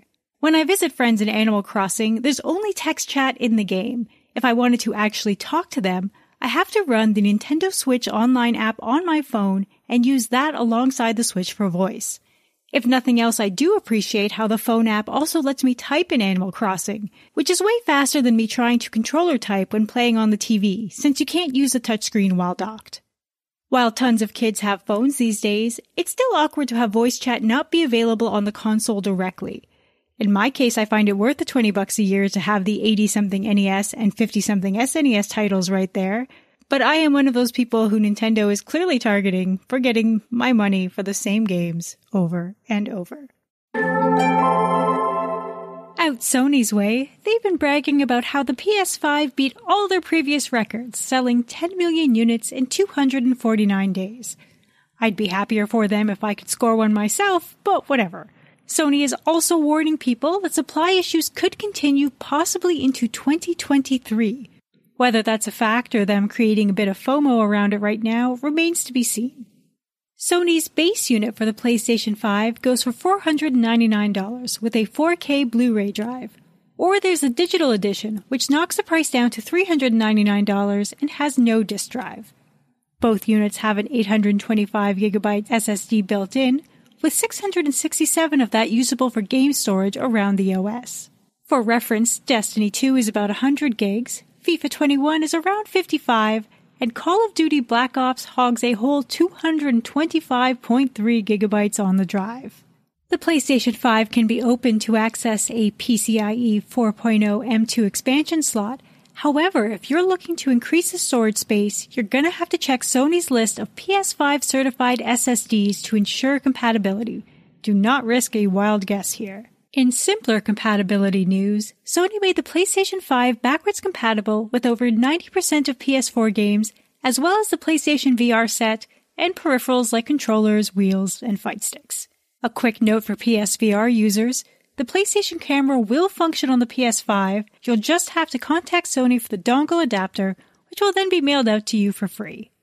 Though older DualShock controllers can be synced up as normal on the PS5, they will only function for non-PS5 games. The current-gen games will warn you the controller is not supported, as they require the haptic DualSense in order to play. So, predictably, let's talk about the fancy-pants new DualSense controller. It looks like a sleeker, futurific version of the original DualShock, now with haptics. And if, like me, you've heard the word haptic tossed around and wondered what it's all about, I finally looked it up. Haptic is all about transmitting information through touch, like through rumble and how even the DualSense triggers have force feedback. Various game devs have gone on at length discussing how using different weapons will really feel different with the DualSense. The game Astro's Playroom, which comes with every PS5, is ostensibly a platformer, but also basically a tech demo for all the things the controller can do, including tons of different examples of letting players experience various surfaces and even weather communicated through touch. Though not every game out right now takes advantage of what the controller is capable of, I think it'll bring out some neat future features as devs experiment more with it. Sadly, my last important note about the DualSense concerns stick drift. Similar to Nintendo's Joy-Cons, there's many reports of drift kicking in pretty quickly, even without a lot of playtime on the controllers. So if you're picking up extras, you might want to consider a warranty just to simplify any exchange process. Though I do have a friend who got Sony to replace their drifty controllers multiple times after calling into the support line and going through their official process. Unfortunately, unlike Nintendo, this will involve literally calling them on the phone and waiting on hold for a while to go through it all. It's worth taking a sec to talk a little bit about the user interface for the PS5. I don't have any ridiculous expectations for a gaming OS other than wanting it to mostly be out of my way. I didn't talk about the Switch UI at all because it does all of the things you want it to do. It's easy to find whatever settings you want and really simple to get into a game. Conversely, the PS5 UI feels unfinished. On my PlayStation 4, I've got everything sorted into folders, and not being able to do that on the current gen, at least not yet, may be a frustration for you as well. Oh, and another example of a weird UI decision can be seen when looking at the trophies. On the PS3 and PS4, and even on the extra ancient PSP, trophies are a nice vertical list. Totally clear, easy to read, a solved problem. Which the PlayStation 5 UI unsolved by putting each trophy in a separate small box, spread out horizontally as though it were a Switch game list, truncating almost literally every trophy name and description. Just, why? Why do that? It makes reading a chore. A fix for this particular issue is in the works and will hopefully be released soon, as well as other UI improvements. As for Sony's online options, if you're already familiar with how PlayStation Plus works on the PS4, it's basically that. You won't have to pay for playing free-to-play games online like Warframe or Fortnite.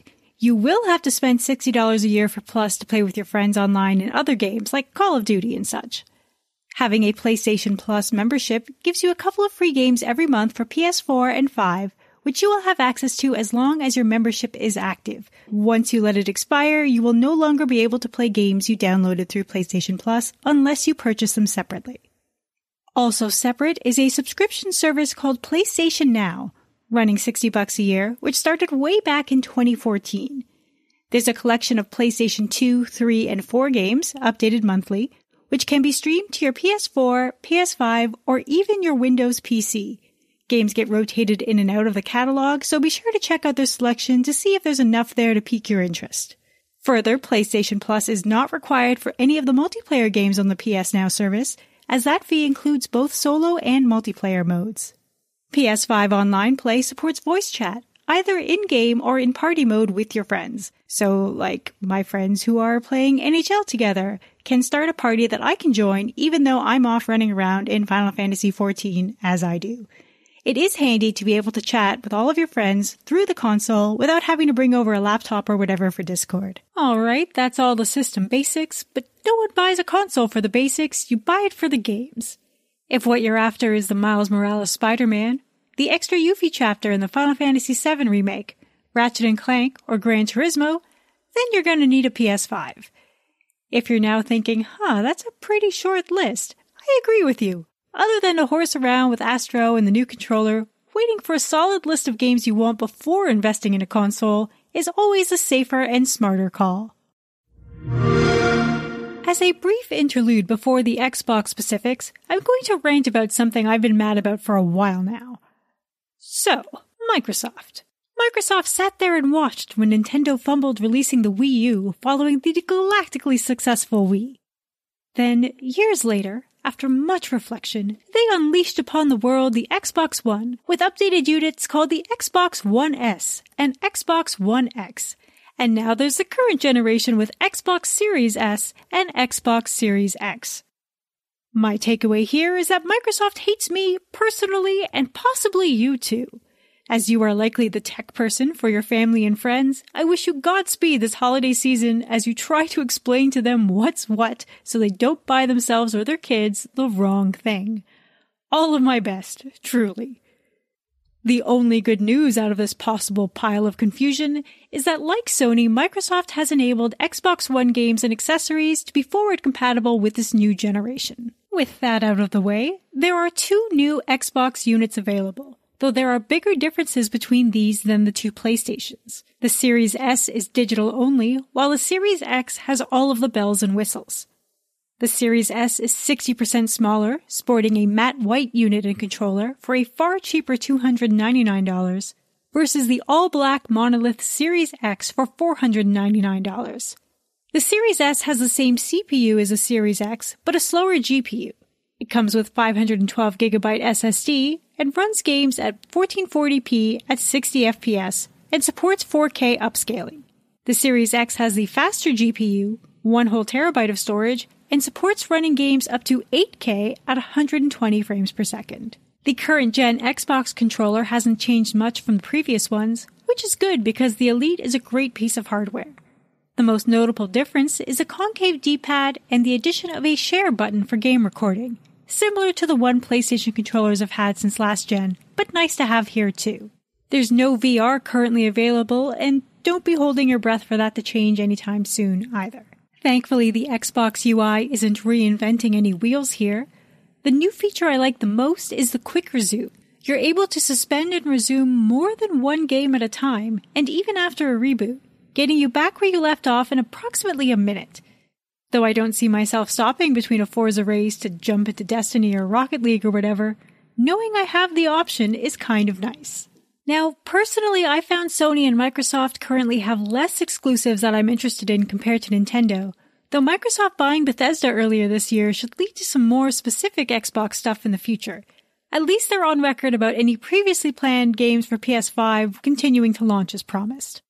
If you're counting at home, Xbox has 23 game studios, while Sony's got their 13 for PlayStation.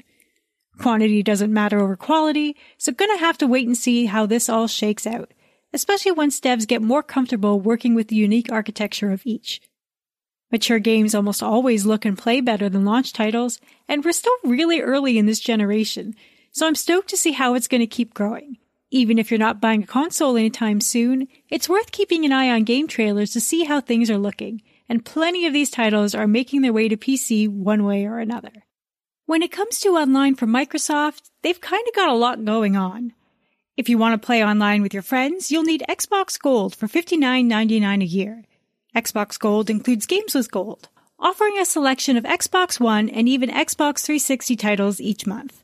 The 360 titles are free to keep, but the Xbox One titles require an active gold subscription to be used.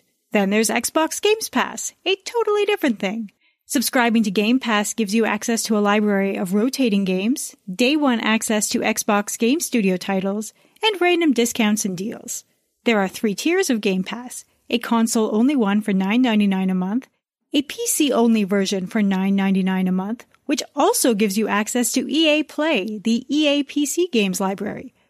And then there's Game Pass Ultimate for $14.99 a month, which has the ever-increasing game library, the Xbox Game Studio titles on release day, the ability to game from the cloud, access to EA Play, works on both console and PC, and includes Xbox Gold and all the perks contained wherein. It's a lot. The only real downside is the monthly fee, as they don't have a yearly subscription option like Sony or Nintendo, which is usually slightly cheaper. I hope this covers enough of the basics to help you decide if you're interested in any of the big 3 console options, and I really hope you've been enjoying DTNS Experiment Week. If you have any gaming questions, console or otherwise, feel free to ping me on Twitter or Instagram. Both are @JenCutter. That's Jen with 2 N's. Or you can email me over at jen@jencutter.com. Have fun and happy gaming. Hey folks, Tom Merritt here again. That's it for Experiment Week. Thanks to all the contributors who made these great shows. We hope you enjoyed it. Let us know what you think. Email us, feedback@dailytechnewsshow.com. We're back to regular shows on Monday. See you then with Rob Dudley.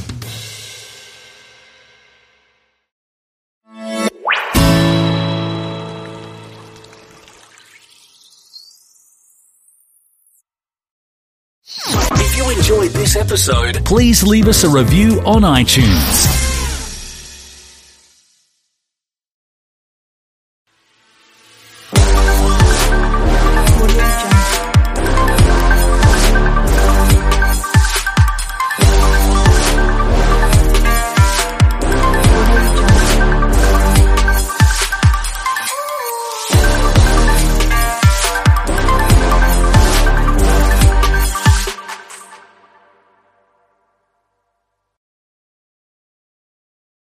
Cool. Hello, everyone. Welcome to another episode of This Week on Planet Internet.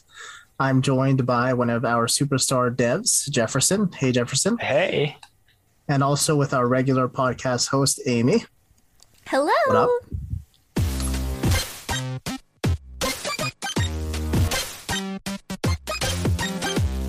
Afternoon podcast. Today, if maybe our backgrounds gave it away, we're going to be talking about metaverses, a little bit about gaming metaverses, but metaverses in general. And part of the reason why is because on Hacker Noon right now, we have a gaming metaverse writing contest going on in partnership with the Sandbox. So basically anybody can log on to Hacker Noon in the next 3 months and publish an article about metaverses, NFTs, game development, and you can be entered to win up to $2,000. So please definitely do that. And speaking of our partnership with the Sandbox, the first article today is about the Sandbox Metaverse. And I chose this one because it's pretty well summarizes how people can make money specifically on the Sandbox Metaverse. But in the future, I think all metaverses that monetize are going to follow this same structure anyways. So it explains in general how the metaverse can be monetized, much like how the internet was monetized. So this one is called Why Owning Land on the Sandbox Could Make You Rich, written by Raven Hart. And it basically just talks about how the Sandbox works, how their virtual land sales work, what you can do with the virtual land, and how you can make money with that virtual land. And yeah, it's quite interesting. And if you're up to date on how metaverses work, and if you're up to date with the Sandbox, it's not a surprise, but I think it might have been a surprise to you, Amy. You're not that familiar with the Sandbox. What did you think when you read this article? Yes, so I've only just started learning about the Sandbox and metaverses in terms of real estate that you can purchase, which is like what the Sandbox is based off of. And I thought this article was super interesting because something that I didn't realize is that the Sandbox, when you purchase said piece of virtual land, in the future you will be able to rent that out to different people like a real property. And so I thought that was really interesting. And I think the premise is interesting in the sense that if you buy these properties, you're essentially saying that you're gonna make some kind of showcase in there, or like something probably to sell people something, right? Like it's gonna be some kind of like company website or something probably. So I think that a lot of people or a lot of companies will probably rent out these spaces to do, art galleries in there, or games, or some kind of interactive experience, and could pay a pretty penny for them. So really interesting. Yeah, to summarize, the few of the ways that the writer talked about making money on the Sandbox is, as Amy said, renting out land to other people to use. You could host giveaways and contests on your land. And one of the big ones is selling ad space, much like how the internet found monetization in the form of ads, and how Facebook and social media found monetization in the form of ads. The metaverse will follow suit.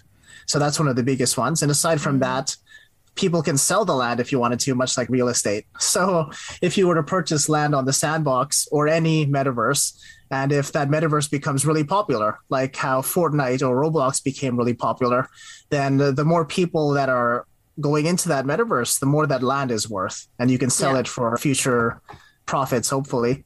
What about you, Jefferson? Sorry? Jefferson, do you think that people are buying this, or do you think companies are buying? I think both. Companies like for promoting themselves or creating some experiences so they can return those people to their websites or to their products, but also people to create experiences, share, trade stuff. So I believe that this is on an early stage, but I see like a big future on that, and it's an interesting topic.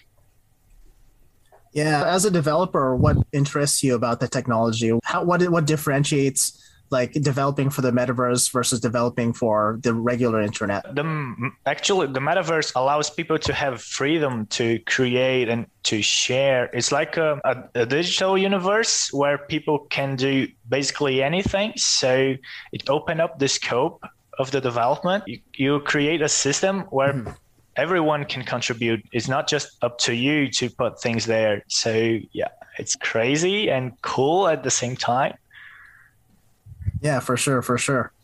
And I think for people who aren't like familiar with blockchain, metaverses, or NFTs, using the Sandbox as like an intro to metaverse is maybe not the best.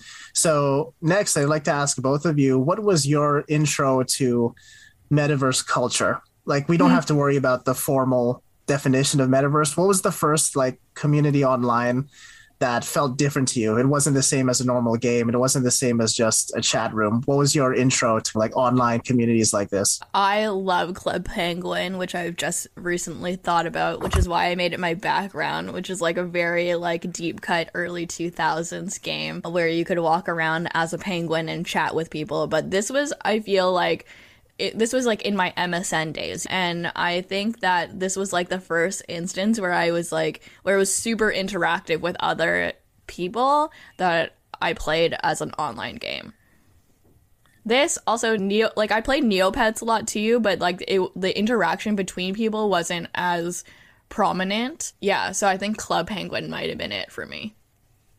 Cool. And how about you, Jefferson? What was your intro to these kind of communities? I think it was Habbo Hotel. It is still alive today. I found my 2009 account there. You could like work and talk to people, see the rooms that they created. You could find super crazy stuff which they built, so you could trade mobs and stuff. It was pretty crazy at the time. I've never played this. Yeah, my intro as well, Jefferson. We bonded about it because if you knew Habbo Hotel, you knew Habbo Hotel. Nobody was like 10% in. They're like everyone was 200% in. Yeah. Did you ever play Webkins? I was definitely too old for that. Like I was too old to play it, but I did because I had younger cousins and younger brothers. Neopets? Not with it. Webkins. So you would buy these stuffed animals, and the animals would come with a card, and the card would have a code in it, and then you would put the code into the game, and then you would have the animal in the game and in real life. And obviously, as like a dog animal lover, I was like super into this. This was my life. And like, how much would it cost for those sort of things? Do you remember? Oh my gosh. Okay. Each animal used to be like $15. And I would spend like all of my money on this. And now they will sell them I've seen them at the dollar store, the literal dollar store for $1. Like what? So I asked that question because that form of monetization, like facing kids and like how well it worked for you, it was so similar for Habbo Hotel. I think, Jefferson, you remember like owning furniture on Habbo Hotel gave you the ability to create rooms and create experiences. But the furniture was really expensive. Jefferson, did you ever buy furniture on Habbo Hotel? No, never. Yeah, there's like 4 kids on Habbo Hotel. I think 50 credits back in the day would have been something like $20 or so. And with those 50 credits, you could maybe buy, I don't know, 10 chairs or something. Like it's not enough to build a room. Oh, wow. Okay, wait. And also to go back to the sandbox and give some context, how much is a piece of land going for? If you get it, like, so the sandbox does drops of their land where you can buy it at like their normal going price. But to be honest, I've never been able to get in there, so I've never experienced it. But if you go on the reseller market, it's crazy. Like it's, I think the cheapest plots I found were like 1 Ethereum. So about like 4,000 USD was like the cheapest one I saw recently.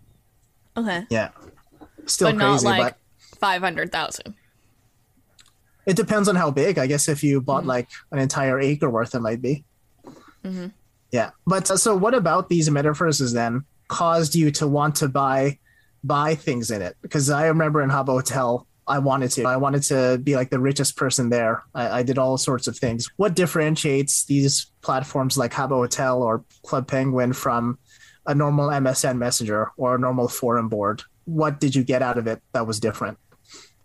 It's the gamification, isn't it? Like, these chat functions don't have gamification in it. Like, MSN didn't have that, other than a little ping or whatever it was. But it's like gamification. Like, with Club Penguin, there were multiple different games that you would play within it, and then you'd have to get, like, coins or something, and there was an objective of the game of some sort, and you'd buy stuff with the money, and it was a whole thing. So, like, to keep going back, because you've got money there, you've got all your friends there. It's like, I don't know. Cool. How about you, Jefferson? What was the appeal? Maybe I think the experience of it, like I enjoyed exploring the rooms and all the experience that other people created, people that actually have cash, because I haven't. Yeah. But yeah. So I was like wandering around and exploring, and I got jobs and stuff and they paid me. Sometimes they didn't, but I was there Yeah. anyway. So What? yeah, Is this like Yeah. Sims? yeah. You pretend that you have a life when you work, and yeah. These metaverses because the life in the metaverse is better than your real life? I wouldn't say, I don't know about you, Jefferson. I wouldn't say better, but I think it was more role play. There were tons of people who would like role play being a family on a Habbo Hotel. I joined an army and I was like, I went from private in the army to like a corporal, and it took me months to get there. It was like, Yeah. I was like a police officer, and I was like wandering around dressed like a police officer and pretending to be. It was cool. And like, what amazes me about Habbo Hotel and how it proves that the metaverse works is all these people made was a place where you could sign in to these empty rooms and a marketplace for furniture. And the members are the one who created everything else. Habbo Hotel didn't come in and think, oh, we're going to build this place and there's going to be casinos, there's going to be armies, there's going to be like furniture games. They didn't know any of that would happen. It was made by the creativity of the community. I think for me, that's like what separates a metaverse from a regular game or a regular platform. So, would you consider like a DS game a metaverse? Could you give an example of what DS game or like what kind of DS game? When I was younger, I used to play Nintendogs religiously. Of course, the only games I'm interested in had animals in them. And Nintendogs, you used to be able to take your dog to your friend's house, and then you could walk your dogs together. Do you think that's a metaverse? What do you think, Jefferson? Does it count? You're the developer. Yeah, maybe like a more limited version of it, but can be. I don't know. Would you create stuff there, like in the universe, or? Not really. No, actually, that's not true. You had a house, and then you would decorate your house. Oh. But it was pretty limited in like customization, though. And your dog would have its own collar or outfit, and then you could have a different kind of a leash for your dog. Yeah, kind of. I'm on Jefferson's side here. I think it's, but there's so many different definitions of metaverse. But for me, the differentiating factor is, can you create your own experiences? Not just like your own avatar or decoration. Can you affect what's happening in the game or what's happening in the world? Okay. Yeah. But on that, one metaverse that did really well in that sense was Fortnite, which is what our next article is. Shameless plug, I did write this one, but not because I'm trying to toot my own horn, but it fits really well with this topic. So this article in a nutshell was about how Fortnite went from just being a battle royale shooting game to a metaverse. And the long story short is it basically became the virtual playground that replaced the basketball court. It replaced the community center where kids were hanging out. And instead, this became where people hung out. And it's not just kids, parents, families. I used to play with an entire family, literally. The father, the mother, and the kid all played at the same time, and we played together. So it just showed the ability to bring people together. And on Fortnite, you can customize your avatar and you can create your own experiences. You can create your own games, you can create your own maps. But more importantly, they took it a step further in the sense that they created in-game events where everybody around the world would experience at exactly the same time. Millions of people seeing the same concert at the same time or seeing the same new addition to the map at the same time. So creating this sense of it's not just a game, it's a place to experience things was something Fortnite did well in its peak. Unfortunately, now it's died, but it proved how well metaverses work and how well they can be monetized, which is why we saw crossovers with Marvel, with Star Wars, all these big IPs looking to advertise their stuff on Fortnite. Did either of you play Fortnite, Jefferson or Amy, or played a game like it? I've never played.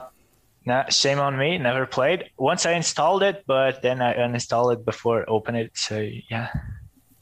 I've never had any interest in Fortnite until Ariana Grande started partnering with Fortnite like a month ago. And now I'm like, oh, wait, I could be Ariana Grande? Yeah, exactly. It's cool. And like that just shows how well their marketing is and how well the metaverse works, because everybody was trying to get advertised there. Like you just said, Ariana Grande wanted to get advertised on there. Seeing things like this, do both of you buy into the idea that the metaverse is going to be the next form of the internet, or do you still just think it's a bit of a buzzword? For myself, I do think it's going to be the next big thing. I think like games as a service, like they always keep evolving and not like just release a new game every 2 and 3 years, but they keep evolving again and again. And so I think companies will start to put ads inside so they can monetize. But yeah, I think that's the way it's going. I feel like COVID and quarantine has accelerated the adoption of metaverses in the sense that you can't go outside, so I'm going to go into an online universe instead. So yeah, I think adoption has increased exponentially. Do you have firsthand experience of that feeling? Did you turn to online communities during this time and did it work? Did you feel a similar sense of connection that you would in person? Over quarantine, I started playing Among Us with my friends, which like, I don't know if you would count as a metaverse, but we've never gamed before, like ever at all of any kind. It was nice to just be able to, like have an event every week that we could chat at the same time and do something. Yeah, I think like even I got into it. Yeah. How about you, Jefferson? Was there online experiences that kind of replaced the sense of a connection for you that we couldn't get during this pandemic? Yeah, on the pandemic, nothing changed much because I'm not a kind of a social person, but I enjoy like GTA roleplay because you can kind of you pretend to be someone else and you have work and stuff like that, but things haven't changed much. That's so funny. I was like, when we went to quarantine, I was like, I'm dying. I need my socialization. We need to have once a week Among Us nights. We need to do all of these different things online because I can't see people in person. No, I'm the same as you, Jefferson. For me, it's, now I can play video games all day and nobody judges me. Like, it's perfect. Yeah. Cool. So speaking of metaverses, one of the companies that have been really talking about it recently and have been making headlines is Facebook, which is what our next article is about. It's on Seeking Alpha, and it's titled Facebook is the King of the Metaverse. In a nutshell, lots of this article was about stocks and like the stock markets aspect of metaverse and how Facebook is using it, not just like for fun. They're actually doing it as one of their main like value adds, and they're transitioning from just being social media to a metaverse company. One of the quotes from, I think he said it was one of Facebook's investors talks or something from Zuckerberg, said that he wants the world to stop seeing us primarily as a social media company to seeing us as a metaverse company, which is a huge thing to say. It means they're planning to pivot completely into the metaverse. And it was basically about the author talking about how this might have affected Facebook stock and what the metaverse means. But I'm interested to see what you thought of this, Jefferson. Yeah, Facebook almost reaching 2 billion users. If they do that transition, they will be like the biggest metaverse around, and they have like this whole community stuff. Like they have communities, you can talk to your friends, you can post everything. You have the marketplace. They got into that virtual reality goggles, so it's kind of the way to go. They have the player base, they have the users there, so it wouldn't be like a bad idea to head to the metaverse. I see. So in general, you're saying that basically Facebook already has all the aspects of what it needs to create a metaverse. It has videos, it has groups that people can make on their own pages, it has the usership. So you're thinking that Facebook has the ability to do it, but do you think it's a good idea? Do you think it'll actually work out? I do think, especially now on the pandemic, we do not know how things will go, if things will get better or not. And since almost everything is starting to get digitalized and all those universes are being created, I think that's the way that Facebook should head. Interesting. What about you, Amy? Do you think Facebook will stick to its guns and make this pivot, and do you think it'll work out? Yeah, I think it would be a smart move for them. What I thought was interesting from this article was how it talked about Instagram's piece in this as well, in the sense that if Facebook could really create a metaverse, I imagine that would incorporate Instagram too, because it's part of their offering. But then part of this article talked about how they haven't really connected it too far yet because of legal reasons or something. Or logistic, or so I don't know. There was a reason for why they didn't want to connect them yet, but I think imagining a metaverse as like Facebook and Instagram combined, that would be huge. Mm-hmm. Mm-hmm. And part of the puzzle you hadn't mentioned yet, Jefferson briefly mentioned, was Facebook owns Oculus now, which is like one of the biggest VR companies in the world. I think they have sold the most VR units, so that they could be considered the top VR company. And I think that's the biggest change for the metaverse. Like, one of the things that people talk about, how it's not just the internet and why it's not just the internet, why it's the evolution of the internet. It's the idea that you're not just looking at the internet on a screen, you actually go into it now. So instead of searching for information on Wikipedia in a metaverse, maybe I would walk into the Wikipedia building and I would find that book on the shelf.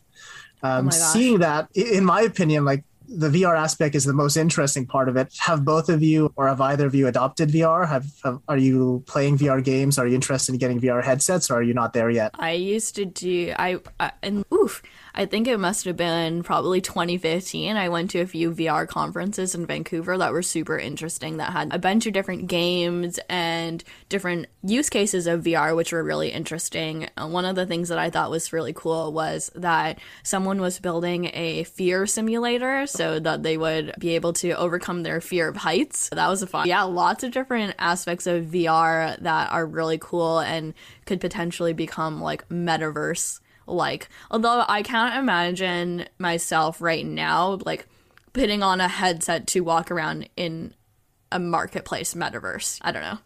It seems too far-fetched for the technology of the moment.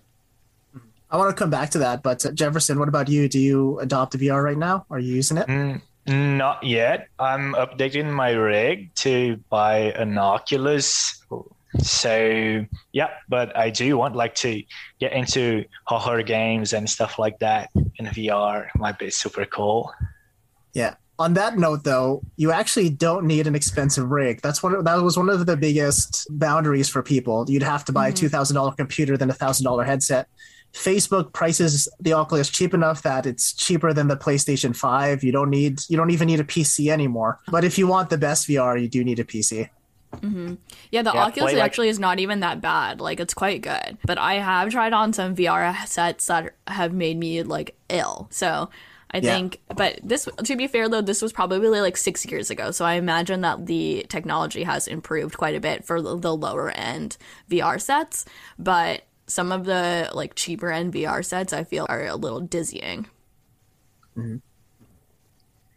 Yeah, I want to test like those new games like Half-Life Alyx and stuff, and the rig I will need to upgrade it. Yeah. Then you need it for sure.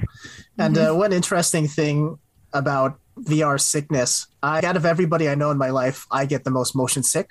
So I was like, oh, is this going to work for me? And in the beginning, it was really bad. I had to take the same pills I would take on airplanes to use it. But after a while, like, I learned how you're not supposed to do that. You're actually just supposed to jump in head first and get your mind used to it. And just eventually yeah, seriously. Like, there are tutorials on the internet about how if it's really bad, you play for 30 seconds, then you stop. Then you keep doing that. And then eventually your mind disassociates what's you're seeing on screen versus what's happening in real life, and you don't get sick anymore. It just takes some time. Did it work for you? Oh yeah, I can go flying now and I'm fine. Okay. No? Yeah. Nice. All right. Good to know. And Amy, you talked about how you're not sure how this would work for a marketplace, but I think one of the biggest use cases is a marketplace, because now instead of trying clothes on online, you could do that in VR. It's shopping for furniture, you could do that in VR. Do you see that stuff as panning out in the future? I have seen that more in an application of AR, though. Are you familiar with, I believe it's called Rent the Runway? No. They are a fashion company, and I believe one of their storefronts in New York has this mirror that is, you try on the clothes in the mirror and you don't have to like actually change, which is quite interesting. It's really cool. Really cool. Yeah. One important aspect of this, though, I'm sure everyone's Ready Player One. It's like the go-to pop culture thing people talk about when they want to have a quick idea of the metaverse. That was like a dystopian idea of what the metaverse could be. But that metaverse was called the Oasis. It was run by like the biggest tech company of the world at that time. It's looking like the biggest metaverse is going to be Facebook's, which is called Facebook Horizon. And it seems pretty eerily similar. So no. Do either of you see any potential problems happening, or do you think that's just fiction and you think there's enough government regulations in place where we'll be okay? Nah, man, like this definitely goes back to the whole decentralization movement of everything, right? Like the one big player is going to come in and make the biggest metaverse, and then there's going to be no more sandbox, and there's going to be no more everything else because Facebook's going to take over everything. Yeah. Jefferson, do you see a way where we, like as a developer, could there be safeguards built? Could we build this in a decentralized way where a main player like Facebook wouldn't have complete control? If everyone's using the metaverse the same way they use the internet, isn't it incredibly dangerous that just one company would own the biggest pie of it? I don't think so. I really believe that probably government will step in the way, like they regulate those big companies to not take over the world and stuff. So yeah, I think it will not happen. It will have space to like smaller metaverses, but they will not have the power that those big companies metaverses will have. I think it will be around that. I think you're very optimistic. I don't agree that the government has regulated companies well. Do they? Yeah. I kind of avoid using those big tech stuff, but I don't have Facebook nor Instagram installed and nor all those stuff. I don't know. I prefer to waste my time playing video games instead of on social media. Yeah. Facebook gaming still a thing? You mean like their Twitch kind of platform? Like, remember Farmville? I think it is. I think they still have games on there for sure. Interesting. I have not played that since the early 2000s as well. Yeah, but they had all different kinds of apps, right? Like with games within Facebook. So maybe that's how they will transition to their metaverse. I think they dropped that. I'm not quite sure. Yeah. I used to play poker on Facebook all the time. I played Pet Society. Of course. Pet Society. Pets. Okay. It was like Farmville, but here. Pets. Oh. Still here, everyone. It's a little bit harder to find that. The UI is a little outdated, but it's still there. Yeah. Yes. To end off here, what's a game or a platform that you'd want to see become a metaverse right away? What's the most interesting or exciting metaverse you'd want to enter? Let's bring back Neopets. Why Neopets? Animals. I'm in. Games with I'm in animals. for Neopets. The money tree. Neopets, if it was actually on Nintendo Switch, like this fake, that would be amazing. What about you, Jefferson? What would you bring back? What metaverse do you want to enter? To bring back, I'm not quite sure. I do have a game that I want to become a metaverse. Which one? Absolutely Grand Theft Auto. There are some rumors that they are the next GTA will become a game as a service. It will be like the last GTA. Nice. And they will be keep just updating the game and making improvements and stuff. Rumors, so you never know. But it will be cool to for sure. Yeah, create your character and do everything you want there and stuff. For sure. For me, it's a platform called Coke Music. Have either of you heard of this? No. So it is a clone of Habbo Hotel that was made by Coca-Cola, basically to promote their products. But to be honest, like Jefferson and Amy, like this, it was much better than Habbo Hotel. I don't know why. I think it's because the furniture was cheaper, so you didn't have to spend endless amounts of money. But it was like the smartest marketing ploy because they had thousands of people. Sorry? When was this? I would say around a little bit after Habbo Hotel, so maybe 2005 to 2010-ish, it was popular, I'd say. Okay. And the main difference between Coke Music and Habbo Hotel was in order to gain like the money to buy furniture, which was all Coke branded, you had to go into these main lobbies that had a bunch of people and one DJ in the middle of the room. And you would walk up to the DJ and play a song that you made in the game. So they had this audio creation platform, and everybody in the room would either thumbs up or thumbs down your song. And the more thumbs up you got, the more money you would make. And then the next person would go up. So it was like you were running your own concert. You're like a mini DJ. Were you good at it? I was good. I don't know if my music was good, but I learned how to hack the platform so I could duplicate furniture. So I cheated a little bit. All right. Thanks for joining us today, everybody, on this episode this week on Planet Internet, talking about the metaverses. Once again, if you're interested in metaverses, please log on to Hack Noon, submit your gaming metaverse story, and try to win some money. I was your host today, Lee Mark, joined by Amy Tom and Jefferson Borba.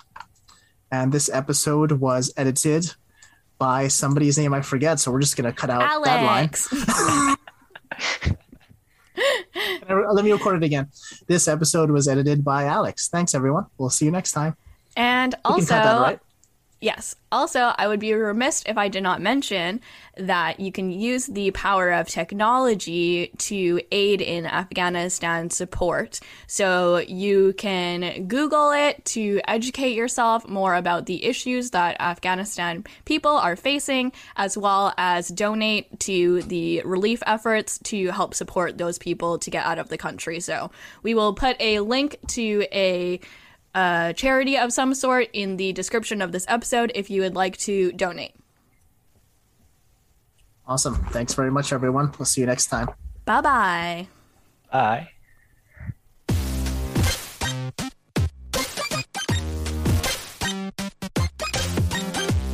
Afternoon podcast.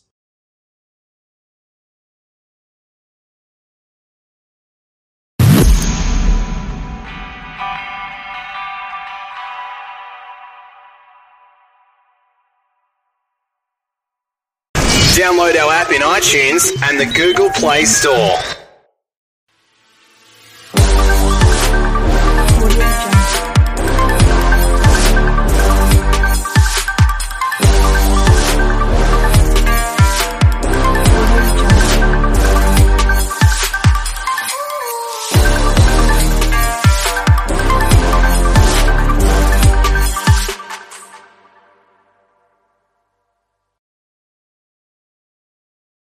Please be advised that this podcast is meant for educational and informational purposes only and is in no way a replacement for legal or medical advice. The opinions contained within are solely those of the interviewers and interviewees and should be received as so. Those seeking help or advice are encouraged to obtain professional legal and medical services.